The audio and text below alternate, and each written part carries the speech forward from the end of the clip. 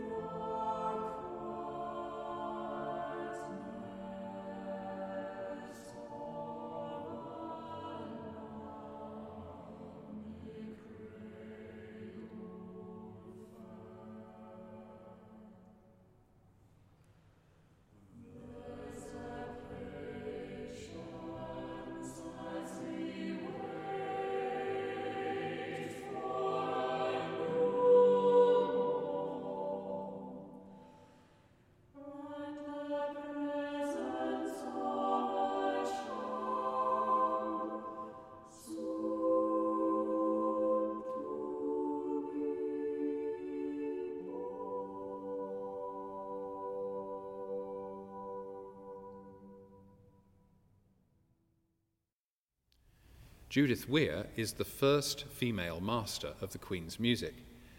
She studied composition with John Taverner during her school days. She likes to draw on sources from medieval history, as well as the traditional stories and music of Scotland. Here we listen to her setting of My Guardian Angel by William Blake. Blake was a pre-romantic, baptised at St. James, Piccadilly, but otherwise generally hostile to the C of E, but nonetheless a Christian. In a Millennium poll, he was ranked as the 38th greatest Briton and its most underrated poet. He's been described as a man not forestalled by predecessors, nor to be classed with contemporaries, nor to be replaced by known or readily surmisable successors. The piece was first performed as a carol in 1997.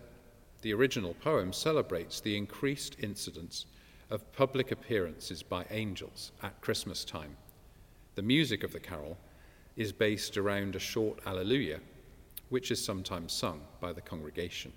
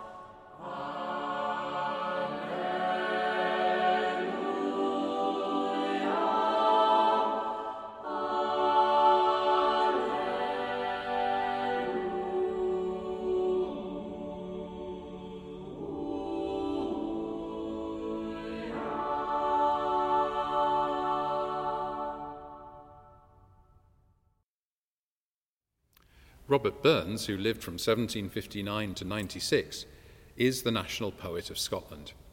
He was a pioneer of the Romantic movement and an inspiration to the founders of both liberalism and socialism. In 2009, he was chosen as the greatest Scot by the Scottish public in a vote run by the Scottish television channel STV. He wrote a number of original compositions and collected folk songs from across Scotland, including A Red, Red Rose, A Man's a Man for A' That, and Tam O'Shanter. The Gallant Weaver was published in James Johnson's Scots Musical Museum in 1792. Burns' reference to the River Cart points to the weaving town of Paisley, where a thriving textile industry sprung up in the 18th century. In The Gallant Weaver, Burns adopts a common motif of folk song, the importance of marrying for love and happiness as opposed to wealth and social elevation.